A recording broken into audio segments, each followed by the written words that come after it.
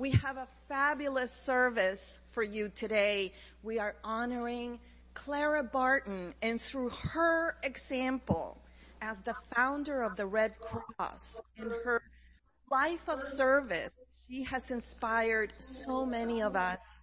And there is a Clara Barton Sisterhood that recognizes the work of women who, like Clara Barton, chose to serve and to give of themselves and to make the world a better place.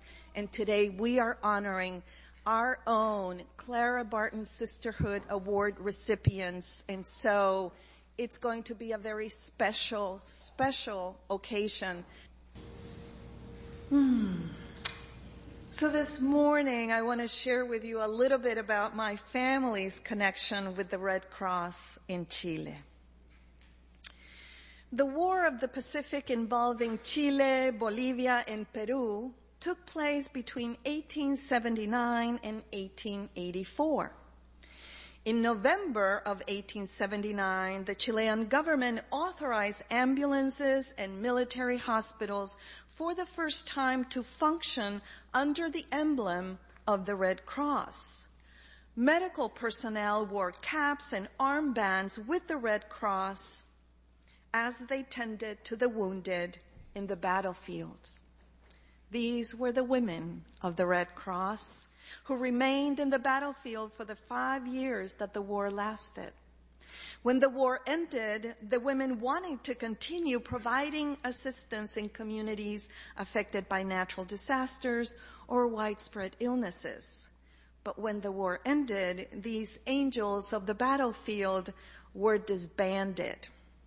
It would take until 1903 for the Red Cross to be officially founded during a meeting of, you guessed it, all men. Vittorio Cucini, an Italian immigrant, is named as the founder of the Red Cross in Chile.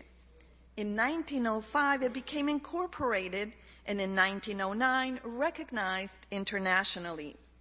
And even though the women were not being recognized as founders and leaders, they persisted, of course, and they continued to work and recruit volunteers. My family is from northern Chile, where those battles took place, battles that were part of the history that my grandmother and her sisters grew up with. Not just the history of the war, but the stories of the Red Cross and the brave women that for those 5 years tended to the soldiers of either side of the border, much like Clara Barton did. My grandmother's little sister, Auntie Adriana Rojas, dedicated her life to being a Red Cross nurse volunteer, a first responder during earthquakes, fires, a measles breakout. Today, her granddaughter, my cousin Sarah, is the president of the Red Cross chapter in her town. And here in this slide, on your left, you see a picture of my great Auntie Adriana in her full Red Cross nurse's uniform and the medal that she was awarded for her courage. And on the right, the right is my cousin Sarah, her granddaughter, who is marching with the Red Cross banner during the Independence Day parade in our hometown. My cousin Sarah attained a university-level education, raised a daughter as a single parent, and survived the horrors of a dictatorship that lasted for almost 2 decades. She continues to serve the most vulnerable in her community, just like her grandmother did before her. And being a Red Cross volunteer means that you work full-time, you tend to your family, and you do the Red Cross work. You don't get paid for being a Red Cross volunteer. How many here have connections to the Red Cross? Either yourselves, family members.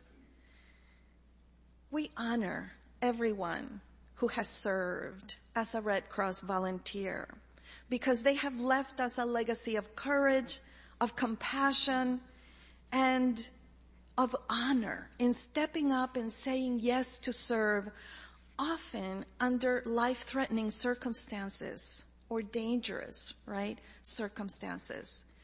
I like to think that through my great aunt and my cousin, the spirit of Clara Barton is present in my family history too.